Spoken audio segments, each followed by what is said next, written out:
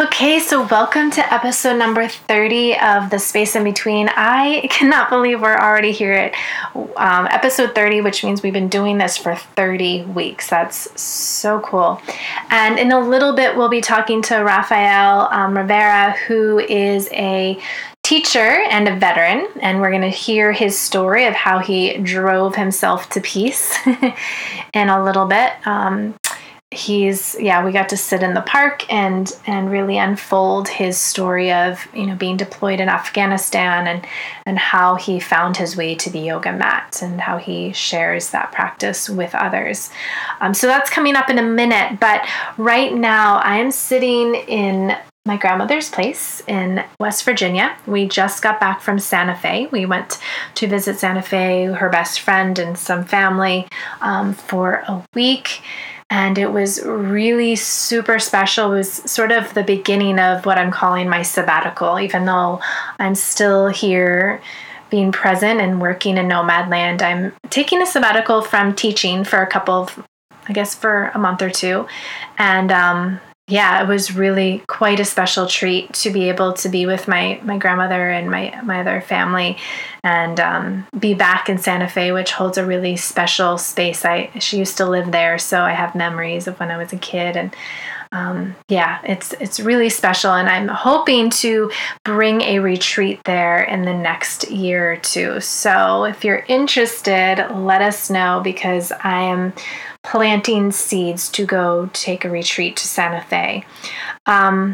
Speaking of which, we have a couple of retreats happening in Belize, November 17th through the 22nd. Becca Roberts, the owner of Namastasis, we are co-teaching in Belize, and we have an early nomad special. Spots are already filling up, so you definitely want to go over there and sign up soon.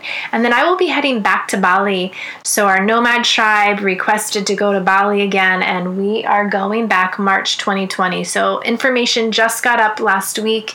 You can go and check that out and sign up. I have a feeling that one's going to fill up soon. And and then what else is happening? Well, in nomad land, in my own life, as I said, I'm taking a sabbatical. I'm going on a little adventure. So tomorrow I will be back in Beacon. I will be packing up my apartment and moving on out, and I will be a true nomad for a few months. So Karina, who's been on here a few times, she's a nomad teacher and one of my dearest friends. We're going to gallivant around Spain and maybe Italy and just see what is out there and, I don't know, kind of plant some seeds for maybe a nomad adventure, some retreats there, some Movement 109. So just going and exploring and see what that has to offer. And then July, I'll be at Riverstone teaching 200-hour teacher training there. And then August, I will be traveling again to the West Coast. So if you're interested, if you West Coast friends, having me bring a Movement 109 class or workshop to you, let me know, because I am sort of playing with that idea of bringing that to the West Coast. So that's really what I'm about to do. I'm excited, a little nervous, but mostly excited. I haven't really done this for the past few years. I lived in Costa Rica for about 9 months, and I had no idea when I did that. I just went for a weekend and then ended up staying for 9 months. So who knows, maybe I'll end up staying in Spain. I'm not sure. I am coming back though, I promise, at least for the end of this year. Because this fall I will be leading a 200 hours, so Nomads 200 hours and beyond teacher training. So if you're interested in diving into the teaching practice of yoga or just want to deepen your practice, this will be the training for you. So we're giving you really solid foundation, the tools on how to teach yoga and so with confidence, but also we're taking it beyond the asana, beyond just the physical poses. We're taking it beyond that. So I'll be offering a mini training of my movement technique, Movement 109. Within this training, we'll also have Ashley Safiati Lane, who owns Bar, Body, and Soul. She's one of the pioneers of teaching bar up here. She started with me, I think we started, 9 years ago, teaching up here. She is an amazing person, an amazing teacher. She studied at Exhale in the city and is now developing her own training, and that will be a part of our 200-hour training. And we'll also incorporate a bit of the techniques that we share in the tribe training, so that aren't just necessarily for military, but you can translate them to other populations too. So much in your 200 hours there. And we're also limiting it to just 10 people, because I really want to stress that this is a specialty training. It is giving you the foundations, but we really want to give you the tools individually to make you, the teacher that you want to be, right? To help you on this path. So having a smaller group of 10 people, or maybe even a little bit less, will give you that opportunity. So we're limited to only 10 people. There are spots already filling up because we have an early nomad special that ends June 1st. So if you're interested, apply now and register. So if you pay your deposit, you'll save more and get more. And if you're interested in just learning more information, email me and go over to the website, nomadalwaysathome.com. There's lots more information there. But now let's go hear what Rafael Rivera has to say about his journey to peace. All right, so today I'm in New York City, sitting in a beautiful park with my new dear friend, Rafael Rivera. That's me. And we actually met, I don't know if you remember this, but we met in June last year. Was it the Intrepid? Yeah, you were with your girlfriend and you were all having our meal together. I showed up a little late, so we didn't really get to speak, but we did like a what's up. And then we went off to that awesome event. We heard Caesar talk, which he was on here a couple of weeks ago. And then we reconnected at the VYP training weekend in January. That's right. And we were just chit-chatting, and I think I might have announced it to the group, like, I want to do this podcast, and anybody wants to share your story? And you were like, yeah. I'll do it. Yeah, and we've just been connected through social media. Thanks, since Instagram. Then. Yeah. Well, and I talk about this a lot, like finding the positive in social media. So but I'm also, it's also finding the positive, but finding what resonates too, because some of the stuff is not going to be positive. Yeah. And then you end up with like the whole touchy-feely good attitude all the time. It's like, Yeah, it's being real. Right. It's being real. And I find, I try not to go on, and just because it just is like a time suck. In a good way sometimes, but I try to spend minimally there. But whenever I see your posts, they show up every once in a while. I'm like, that guy is authentic, and I do want to spend more time with him. Well, thank you. Yeah. I'm glad that my incoherent ramblings happen to resonate with anyone, for that matter. So. Yeah, and we're going to experience some of that today. Word. So you're a veteran. I am indeed. And that's basically all that, and you're a yogi. Yes, and the beyond, two of the labels I got, if we have to label things. Yes. But that's all I know, and so I have no idea where we're going today, which I'm so excited about. Word, yeah, there's no plans, so I mean, should we go with the veteran or the yogi part? You are you're the steering this whole ship, so you tell me. All right. Where do you want to go? Being that you said steering, I guess we'll go with the military.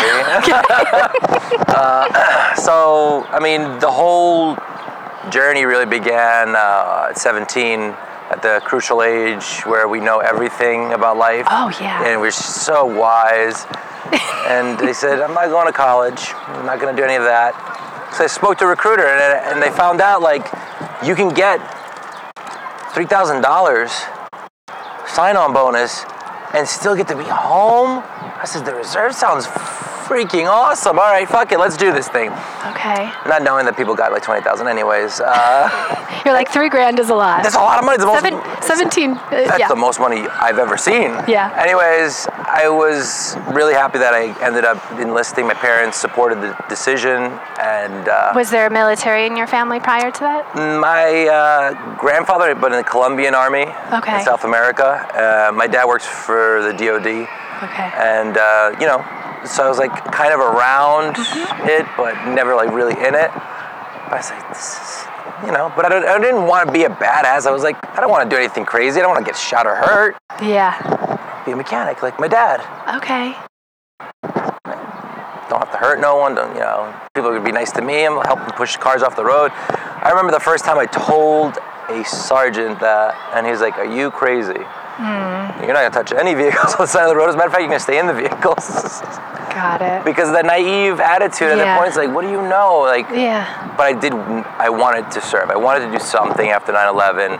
I was 15 when it happened, so I was like, the minute I was like, once I get my shit together, I'm gonna do something. And you lived in Long Island? I lived in Long Island. I graduated. So you were affected. Yeah. Well, not directly, but no, but you were close enough. Right, and it's still home, even though I didn't grow up going to the city, and I'm lost coming to the city with a map in my hand. So that's what encouraged me to go that route, and it was ups and downs. Like anything else, you find your shitty parts, you find your really good parts, and overall, in the reserve thing, it's totally different. I was never active duty. I was always low man totem pole, and usually doing a lot of push-ups because I was in trouble a lot. Like I got good at push-ups, and that's when I got to yoga. I'm like, you guys are ridiculous. This is nothing. Holding plank. This is what we did. You're like, I got this. Yeah, they would smoke me for an hour on end, and just like, okay, this is fine. I can do this. Power yoga is essentially just a really kind drill instructor telling you what you have to do in the army. But thanks for pointing that out. Yeah, you got it. Yeah, it is. It's a kind drill instructor. You get a nice press at the end class. But that's my segue into the military. But I was always a mechanic, and I didn't deploy until only 2010. Okay. So I spent from 03 to 10. 7 years. Without ever deploying. I was like feeling real shitty. I was like, man, there's guys with multiple tours. Because you were feeling the call that you... Yeah, I was like, I want to do something. No, you should be in the rear, you maybe get your rank. I'm like, all right. Okay. And I kind of lost hope at one point to I'm never going to deploy. I'm never going to get, to really do anything of worth or service. And you know what they say? Be careful what you wish for. Yeah. I ended up falling in love. Oh, love. I fell in love in the Army, and I got married. Okay. And love will make you do crazy things. And I don't regret it in the least because it shifted the trajectory to where I'm sharing with this. Yeah. And necessary. So when we got married, we said, all right, we gotta figure this out. She was smart, super smart. She was in the Army too. She was in the Army. She was on point with her shit. I was like, word, I wasn't, so might as well marry someone that has the brains, right? You're like, she's gonna ground me in some way. Correct. Yeah. And when I volunteered for the umpteenth time. It ended up working out. However, she got picked for the tour, and I didn't. Oh. And we had just eloped. We had just gotten married at City Hall to just, to be together. So that way it's not just dating. Yeah. It's like to show people, hey, this is serious. Yeah. And so, I'm moping. I'm at work one day. I worked at a diesel shop. I'm in the back cleaning engines. Just, my wife's going or I'm still not deploying. This sucks, and it's ridiculous. And I get a call. She says, "Pack your shit. You're rolling." Word? She said, "Yeah, one of the mechanics pulled some crazy shit on the firing line. He's out. You're in." I'm like, "Oh, whoa." Okay. And then I was like, they hit me. I'm like, okay. Wait a minute. Okay, this is happening. Yeah. And reality kicked in fast. Initially, I thought we were going to Iraq. Okay. Which was going to be I'm not going to say a vacation, but there were some PlayStations and TVs brought. You know what I mean? There was a Taco Bell and a Cinnabon. Okay. Yeah. I was excited, kind of. Yeah. Lo and behold, they say... This was 2010. 2010. Okay. And then they said, actually, change of plans. Frago, we're going to Afghanistan, to Kandahar. And I'm like, Kandahar, Iraq? Because I don't know shit about the Middle East. Shit. They're like, no, Afghanistan. I'm like, isn't that still a shithole? Yeah. And they're like, yeah. Oh. Oh God, yeah, things got so real immediately that our training, the tempo sped up. And when they said that we were going to go to Afghanistan, everything changed. It was like, yeah, we were doing training, but we weren't hitting it like we were supposed to. Okay. All of a sudden they said that, and then shit got real. Shit got real. And I'm like, okay. Mechanic, I was like, I'll be fine. I'm good. Yeah. You're still thinking you're moving cars off the road? No. At that point, I was like, I'm steering clear of any vehicle on the road. I want to never be on the road. When I discovered what an IED was, I was like, I can't have that happen. I like my legs. I like everything where it's at. And hence why I chose at 17, at the wise age, mechanic. Right. I'm not a tough guy. I don't want to be a tough guy. I don't give a shit about that. Hey, birds. And when we get into country, you know, it's my first time with this unit. I cross-leveled with my now ex-wife. And so I'm just trying to, like, get to know people that I'm about to spend time with in I don't know what situations. Yeah. And sure enough, like, I got put in with, like, headquarters, and as I'm a comfortable person, like, a little too comfortable with people. Yeah. And I respect rank, but I'm also like a realist. Like, hey, like I didn't deploy. Like we're all human beings. We're all human beings. Let's talk. Let's be real. Yeah. So the motor pool sergeant had us detailing like the area, cleaning this, doing. I'm like, what the fuck is this? I came here to at least turn wrenches. Mm-hmm. We had to wait for tools. We had to wait for this, that, the third. I'm like, what the fuck? Yeah. I said, I want to work. I'm like, and I told him, like, listen, I'm not cleaning up cigarette butts. This was the word. It's like, I'm not cleaning up cigarette butts no more. Okay. I'm out of sight, out of mind till you find me work and tools. You understand me, Sergeant? I'm out. Okay. He says, Rivera, you want to work? I says, yeah, I volunteer. Like, I'm part of, like, the crew of people that volunteer. There's a whole platoon of volunteers. He says, all right, you're a driver. I'm like, hold on.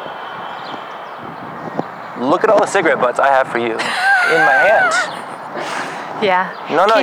Yeah. Go ahead. Can you, well, just so that we understand what a driver, like, what is that? What's that responsibility? Like, why did that? So that's, I'm not going to say it's a punishment. It is a job description in the military. Yeah. I only drove vehicles because I was supposed to test what I fixed. Okay. Which I was totally cool with. Yeah. Again, not wanting to really, dude, I wanted to be there, but not be there. Like, on my terms. I volunteered, so let me be here on my fucking terms. Anyways, sorry. No, there's no sorry. And so he says, like, listen, you're a driver now. And so they they placed me with a crew that was doing, I'm not sure if I'm even allowed to talk about that shit. Okay. It was human intelligence gathering. Okay. I think that's fair. Okay. I think that's fair. But I was just driver again with, as a primary MOS, as mechanic. Everyone goes through basic training. We all know how to fire. I wasn't really great at running, but I could shoot and I could do push-ups and setups really good. So that was fine. I wasn't in shape. Round is a shape, I guess, but I wasn't in shape. Anyways, I get there, I meet my new team, and the first day we roll out, it was like, oh, it's real. This is real, because the briefing came in, and when we went down, like, all the things we had to go through over the day, everything that was starting to kick in, I was like, what did I get myself into? Mind you, they separated my wife and myself. She was at CAF, Kandahar Airfield. Okay. I was out at Walton. I don't even know if Walton still exists. Because you were now the driver. I was now a driver, so they put me out at Walton, right? Okay. And when I left Kandahar Airfield, that was like when we finally, maybe a week in being there. I remember they had 82nd Airborne left seat, right seat with us. So they were driving us to our forward operating base, and then we would train for a few days, and they were relieved by us. Okay. And the minute they said, all right, and they went hot, and they put round in a chamber, I was like, oh, we're going fucking real. This is like real deal shit. Okay. And at that point, it was smooth sailing to our location. I was like, okay, not bad for the first day. I could do this. This is a doable mission. And as time progressed, like that became the thing. Like, so wake up, set up for a convoy, hit our checkpoints, go around. And all I did was drive. I made sure that the vehicle was prepared, staged, and ready to go. Okay. And being that I was a mechanic, I had the wherewithal and the skill set to make it work, whatever happened. Yeah. And I'm not the best, I'm not the worst, but I know lefty loosey, righty tighty, and that was like pretty much all you really need to know for the Army. And you'd be surprised, not me. Okay. Not talking shit, no. But I drove, and driving was probably the scariest shit because I made peace. I realized at one point, I was like, there are roadside bombs, there are IEDs, and the convoys that were getting hit or on the same roads that we were on, but by the sheer timing, was it dumb luck? Like, and so I'm like, that kind of like, at one point I made peace. I was like, all right, well, I guess I'm gonna, if this happens, I'm gonna have to, if I make it, losing limbs, like, and it's fucked up. The mind does this tricky thing where it says like, all right, at least I reasoned it, like, let me just lose legs so I can use my hands so I can work and pay bills. You have this conversation, Like in my head, I'm like trying to rationalize like what happens. I don't want to be like, oh, it happens. I didn't know. Yeah. I knew, I volunteered, I like, Raf, you need to know this. I talk to myself in third person. Yeah. Like, Raf, you know, you did this, like, now prepare yourself. Word.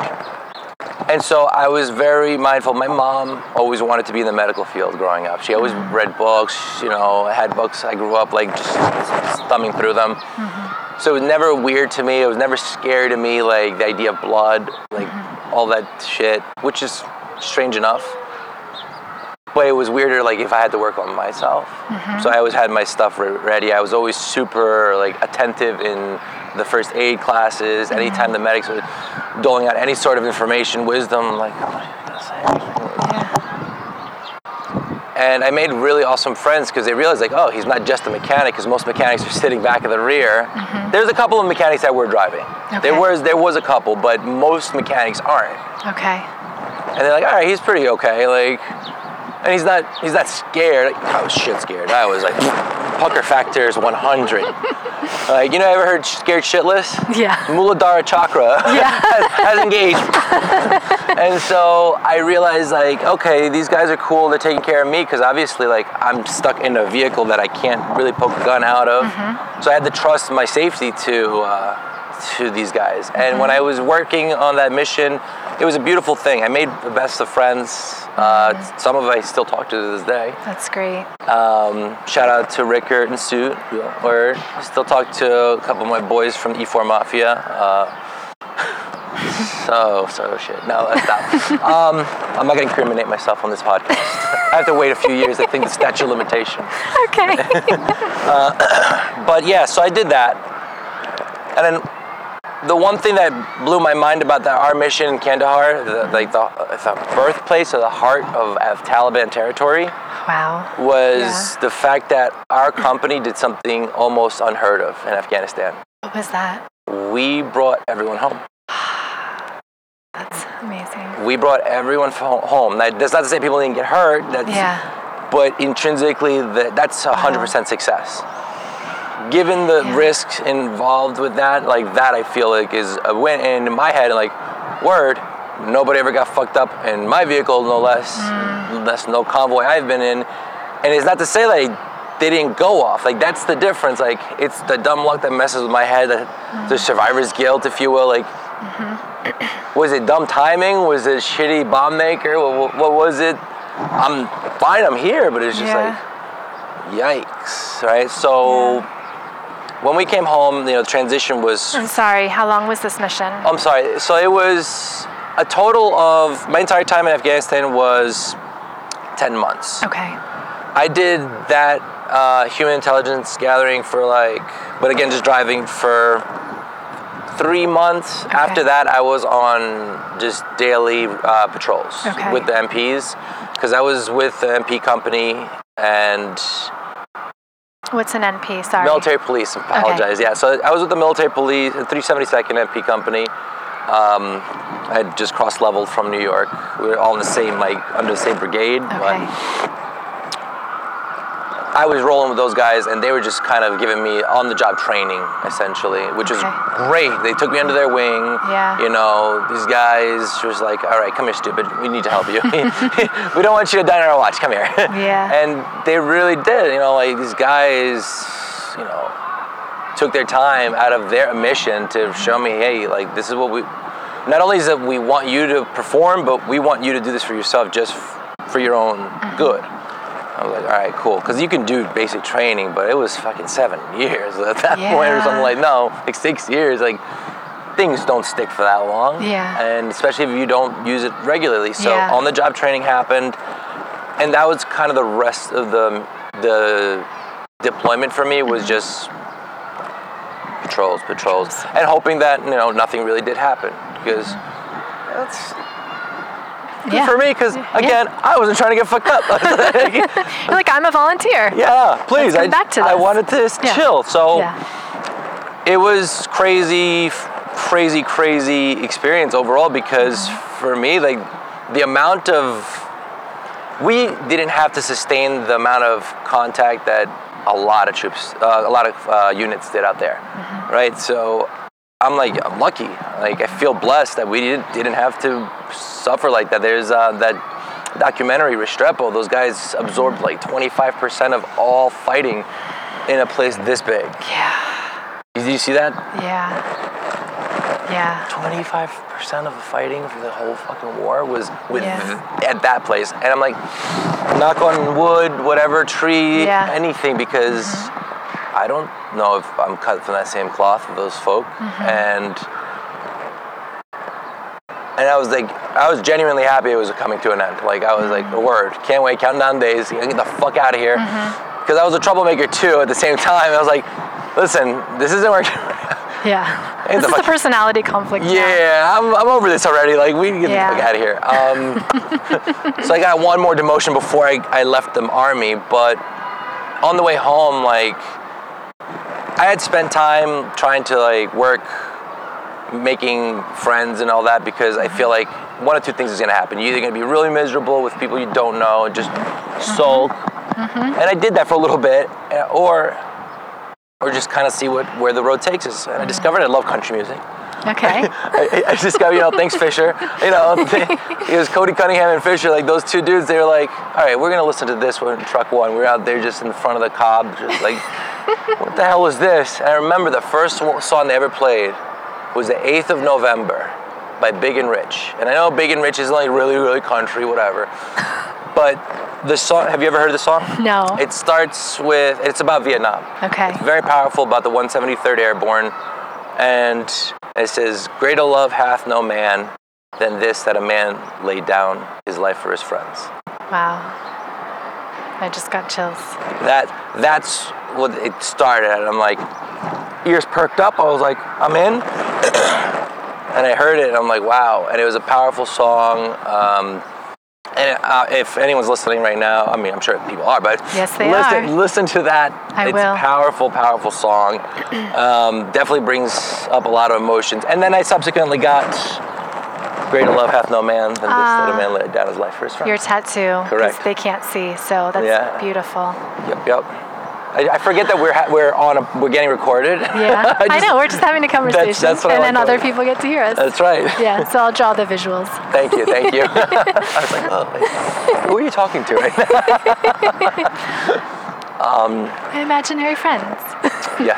So you were deployed for 10 months, and then you came home, and then what did the rest of that look like for you in the military? So they should put this in the recruiter videos, commercials, like the transition home, like all the cool shit that they do on those commercials. Like, that's cool. Yes, I admit, like, that looks really cool to do. I'm sure being special forces, really badass stuff. Like, I don't have that motivation. I'm sorry. I have the motivation of a stoner. This is where I'm at. But the transition, that's what the fucked up part is. And then that connection you made with all these people, even for a short amount of time, 10 months, is not a long time. So, but you came home and you were still with the military? I was a reservist. Okay, reservist. Yeah. And you were for how much of that time? You're no longer. I had till December of 2011. So when did you got home? So I came home in June of 2011. Okay, oh, so May, you had May, a few May, more. May, Okay. and then we had the transition of 30 days. Okay, so that transition. It was fun because I got home to Hurricane Irene. Okay. The first. I live in Long Island. I lived with my parents at the time. Yeah.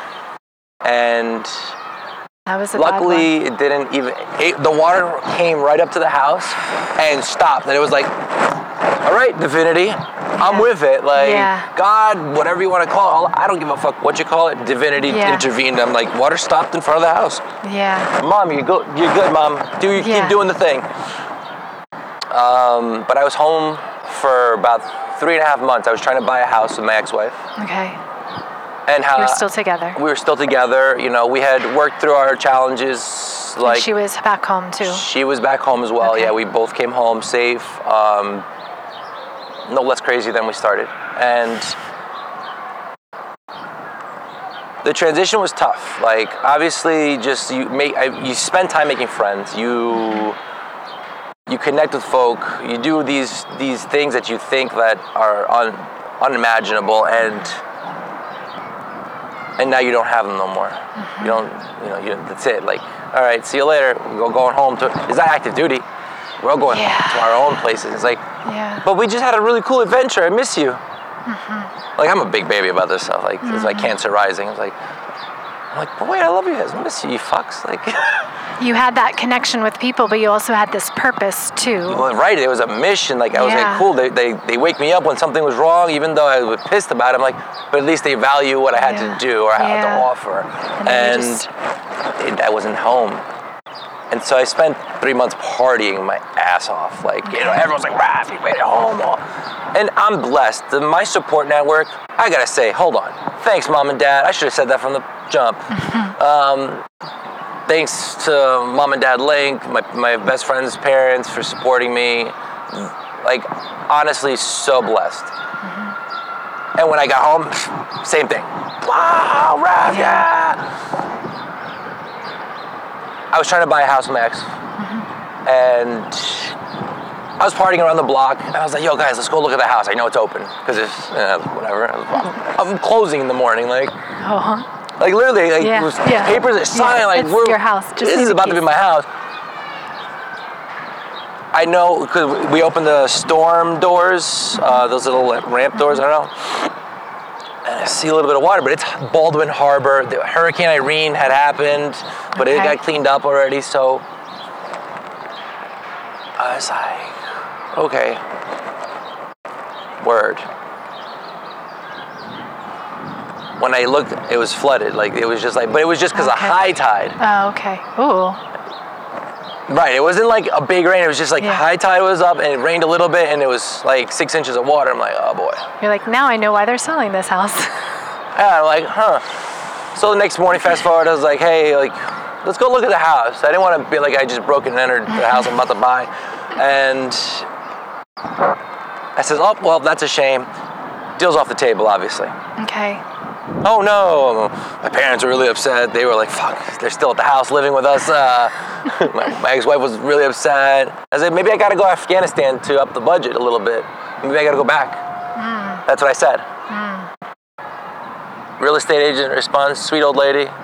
Says, my son works for a contracting company that does that kind of stuff.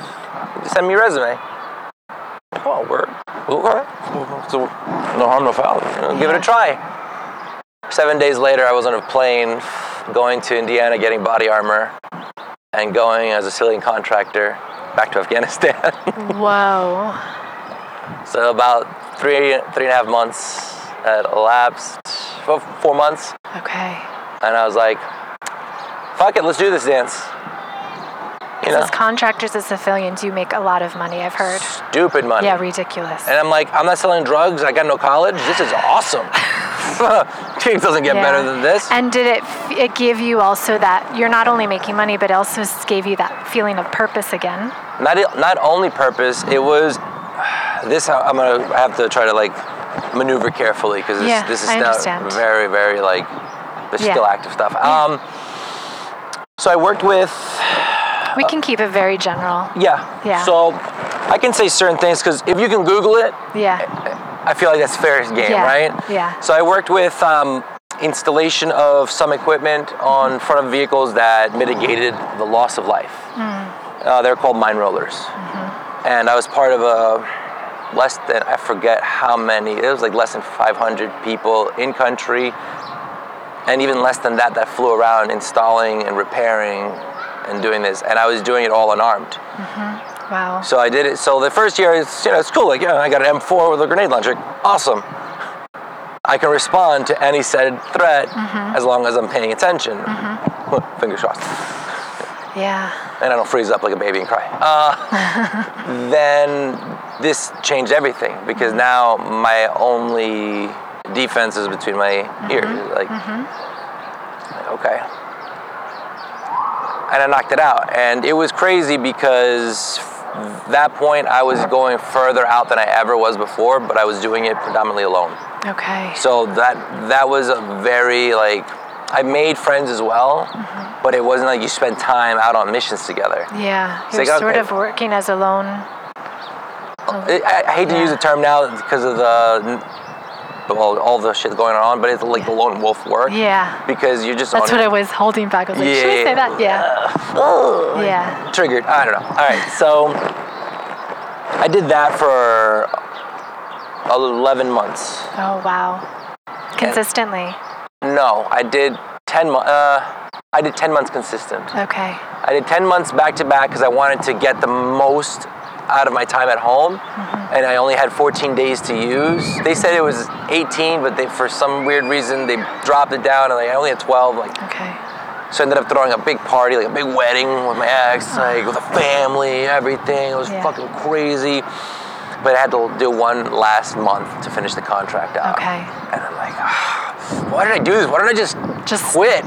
Just quit, Raph. I kept telling myself, just quit. You know, who gives a fuck? You got nothing to prove. You're done. You're home. You got money in the bank. Like, chill. Okay. So now I'm doing this. Let's go finish. And like, I'm my own worst enemy. Like, I'm no like good guy in any of this shit. Like, I was a troublemaker. I popped off too much. I ran my mouth way too much. But the last month was like over the top crazy of dealing with incoming between artillery and the actual direct fire on combat outposts. I was up against the Pakistani border. Wow. For that time. And so when I finished that, I was like, oh, I'm never doing this again. This is it. I'm done. This is it. Like, I flew home. I was like, I didn't want to look at a gun again. I didn't want to touch any. I was like, fuck the military, fuck the government, fuck everything. I'm done. I'm done. Yeah. And I sat and waited until Hurricane Sandy hit. This time the water hit our house. Oh. Your new house? No. I didn't get to buy a new house. My parents' house that I grew up in, I graduated from, and sure enough, I sat in the foyer of the house because the basement where we were living at, everything we lost except for the important stuff, PlayStation, TV. And I saw a video while I was just shit-faced drinking, and I had just been partying again, but this time it wasn't as enthusiastic. It was just like I just wanted to get drunk. And I saw this video called Arthur's Transformation. Have you heard of it? No.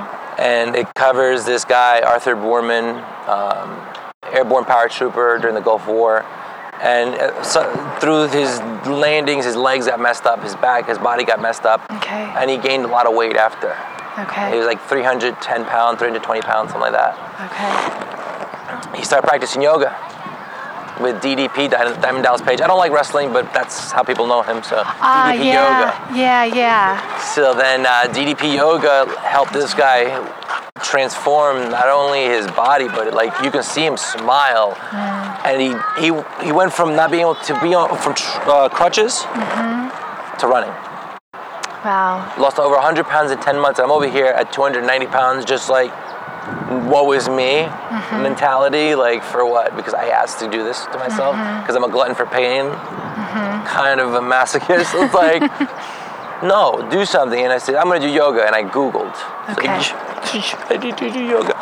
And I found 3 studios. And one was hot yoga. I was like, that doesn't sound good. One was like, let's come together or something. And I was like, And then Revolution. I'm like, oh. Word. They were speaking your language? Mm-hmm. I'm like, yes. My first class was restorative yoga. Interesting. How was that for you? Terrifying. I was going to say. Terrifying. But I was stoned, so like, who cares? Like, when you're stoned, I was like, if I could do anything stoned. Honestly, like, I could do anything stoned. Like, so it's just like, I'm in goddess pose. My first time, just like, there. And they're like, and if you want, go ahead and close your eyes. And I remember Eva, my first teacher, very sweet, and she asked, like, if you want me to skip hands on, just, I'm like, all right. But my eyes are open. I couldn't close. I tried. Yeah. And it took about like 25 minutes. And I just kept listening, but I was like, I'm here. Like, just be here. You've done way worse things. I don't think anyone's gonna come in and kill you. Even though in the back of my mind, like, that's like, still thinking about that. I'm like, I don't think intellectually I know I'm home. Intellectually, I'm here. Yeah. My brain is not wired that way. And so I was like, wow. This is amazing. At the end of that class, I was asleep. Like, I fell asleep like 40 minutes into it. Wow, I feel amazing. And I'm sorry for snoring, but I feel amazing. This is amazing. Like, this is yoga. She's like, this is one of, like this, you're not gonna get rid of me. Awesome. And I said, like, I know it's tough for me to close my eyes, but I think this is what I really need. And it's easy, accessible. I don't have to know anything to lay there. Yeah. I just got to be with my thoughts, which is the hardest part. Which is the scariest part. So I figured if that's the hardest part, and I did that at the same time in Afghanistan alone, I could do this. And so in a safe space. In a safe space that's... Because you had done that in Afghanistan, not safe, but now you can be... And I can be encouraged, nourished, and not even... I want to say loved, but like the people get like lost in that like woo-woo romantic nonsense. Like, no, like that love, like that was fostered in me by my teacher to say, like, care for yourself. Like, and I'm not gentle with myself still. Like, I'm more gentle than I used to be. Yeah. Gentler? Is that a word? I don't know. We'll use it. But take it. Thanks. But that's kind of where it started. And she just had one day, she's like, you can do other classes. Like, why the fuck would I want to do another class? Like, this is... Like, I like this. This is the shit. Like, yeah, this is good. She said, well, why don't you try gentle flow? I'm like, gentle flow? Sure. Why not? And there's, pregnant ladies in the class, and, older folks. And I'm not trying to, like, be, like, judge you or anything. I'm just giving you an idea. Yeah, and then, it's very and me, and now at that point, I had dropped maybe 20 pounds, but just from doing restorative. Wow. Because the cortisol levels were dropping. The cortisol, you might have also been consciously or unconsciously making other choices. Yes, and that's part of yoga as well. And I started doing the first gentle flow class. I was dying, I was panting. Pregnant ladies next to me, like, all graceful and beautiful. I'm falling and cursing, and like, this fucking sucks. I'm gonna lay down now. Why am I not restorative? Why did you do this to me, Eva? As part of me was like resentful. I was like, why did you tell me to come to this? But it was amazing because I realized, like, okay, wait, there's something here, because my reaction is the same reaction I have outside. Yeah. That same reaction I had just now because I couldn't do something. Same fucking reaction I have outside when I'm in traffic. I'm like, ah. Yeah. So I'm like, okay, let's see what happens with this. And I chipped away. Then all of a sudden, like, another 20 pounds dropped. And I was like, okay, this is a thing. And were you also seeing that shift outside off the mat, too? Little by little. Yeah, Now, here's a caveat. I left out one part. Okay. When I first started practicing, I practiced for all of like 2.5 weeks. Okay. And then I went to Puerto Rico. But I was like, I'm a yogi now. Like, I do yoga. Like, this is shit on the shit. Ahimsa is something we work with, non-harming, non-violence. Some people, having been in the military, that's kind of the culture. Whether it's an emotional or psychological, whatever, that's the culture. And it's not to say like we're asexual, like, predators trying to, asocial predators trying to like fucking go after people, but that's kind of what's in there. I wanted to work with that.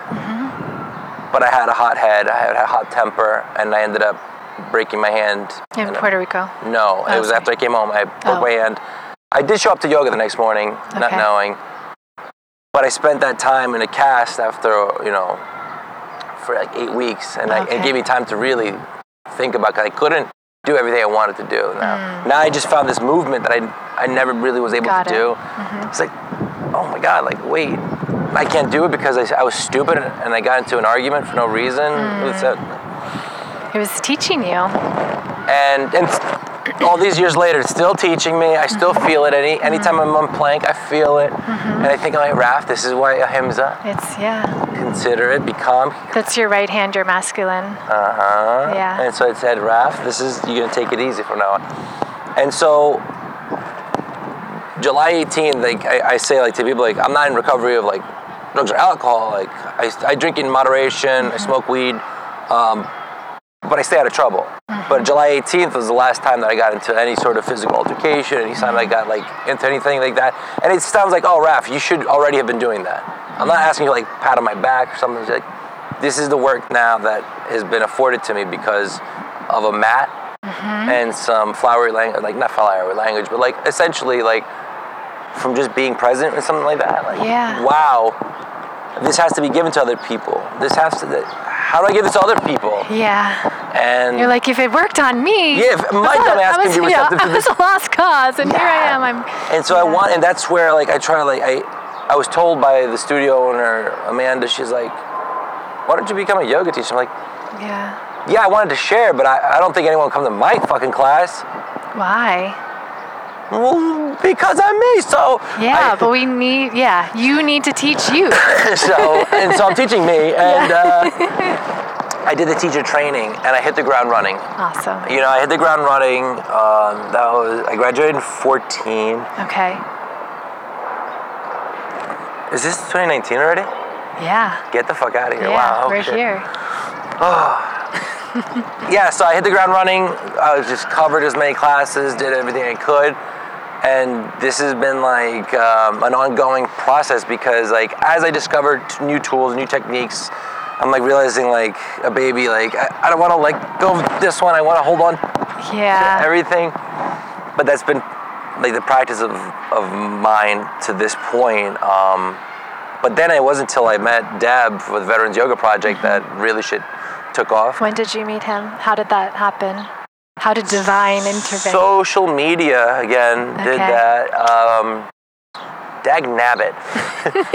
So I was like, I think, like 2015, summertime frame, I was like full blown, like, stop dropping yoga and, like, making friends all over, which is cool. Like, again, I still talk to a couple of people, like, on Insta from that, but I stopped dropping yoga. I'm like, my shit hurts. My labrums are torn. My rotator cuff. I'm taking it easy. No. So the cadets. I teach the cadets at West Point, and on their yoga club shirt it says "Stop and give me Zen." I like that. Well I'll played. have to get you a shirt. Please. And clever. Yeah. Clever. I like that. So you found Dan. No, not Dan. Deb. Oh, Deb. Deb found Deb me. Jeanette, Deb she found you. She found me, Okay. and there was a mutual friend of ours that introduced us in Long Beach. And Deb Jeanette's from Veterans Yoga Project, just so everybody else. Yes. They know. Love you, Mama Bear. She, like, went to class, and we kind of hooked up after class. She says, hey, listen, and, she's got this, like, awesome, like, energy. She's like, listen, I'm part of this organization. I think you'd be a great fit. Like, awesome. Let's see, like, what happens. There's these trainings coming up. I'm like, and at first, I'm apprehensive of everything in life. Like, so I'm like, okay, fuck it. Like, I've gotten this far. All right, let's do it. And when I went to the training, I met Dan, Libby. Like, things changed for me because then, like, I didn't know why yoga worked. I just know it does work. But then that kind of started to give me some, like, understanding why it works. It was putting the pieces together. Oh, this is happening. Yeah, especially with your history and working with, specifically, they're teaching you with veterans and trauma. So you were starting to put those pieces together. Yeah. Like how the mind works and how, And that, I think, is powerful, because if you give people those tools instead of Pythagorean theorem, I think a lot of the world wouldn't be in the shambles that it's in. I'm with you. I totally agree. Yeah. But I know how to find the hypotenuse, so there's that. And so I did a couple of things for them, like with working a couple of fundraisers, and a lot of it is still those tools I gained in that workshop. That's stuff for me, because of course. I'm not in any way, shape, or form clear of any of this. I pretend I put on a good act really well. The guys is super strong, but the reality is I'm a mess most of the time, and I don't feel like it's... But you teach from that place, you know, and that's authentic, and that's who... all of the yous out there who are skeptical about yoga, who have some, they don't even have to be veterans, but they can be like the troublemaker, like you, and they're going to gravitate towards you, right? Yeah. As opposed to me, who's like, a small white girl who looks like she has her shit together, but they might not resonate with me right off the bat. But somebody like you, it's like, oh, like you said, that's when you were telling me about your teacher for the teacher training, you were like, he's got tattoos. Yes, bearded tattoo. Bearded tattoo.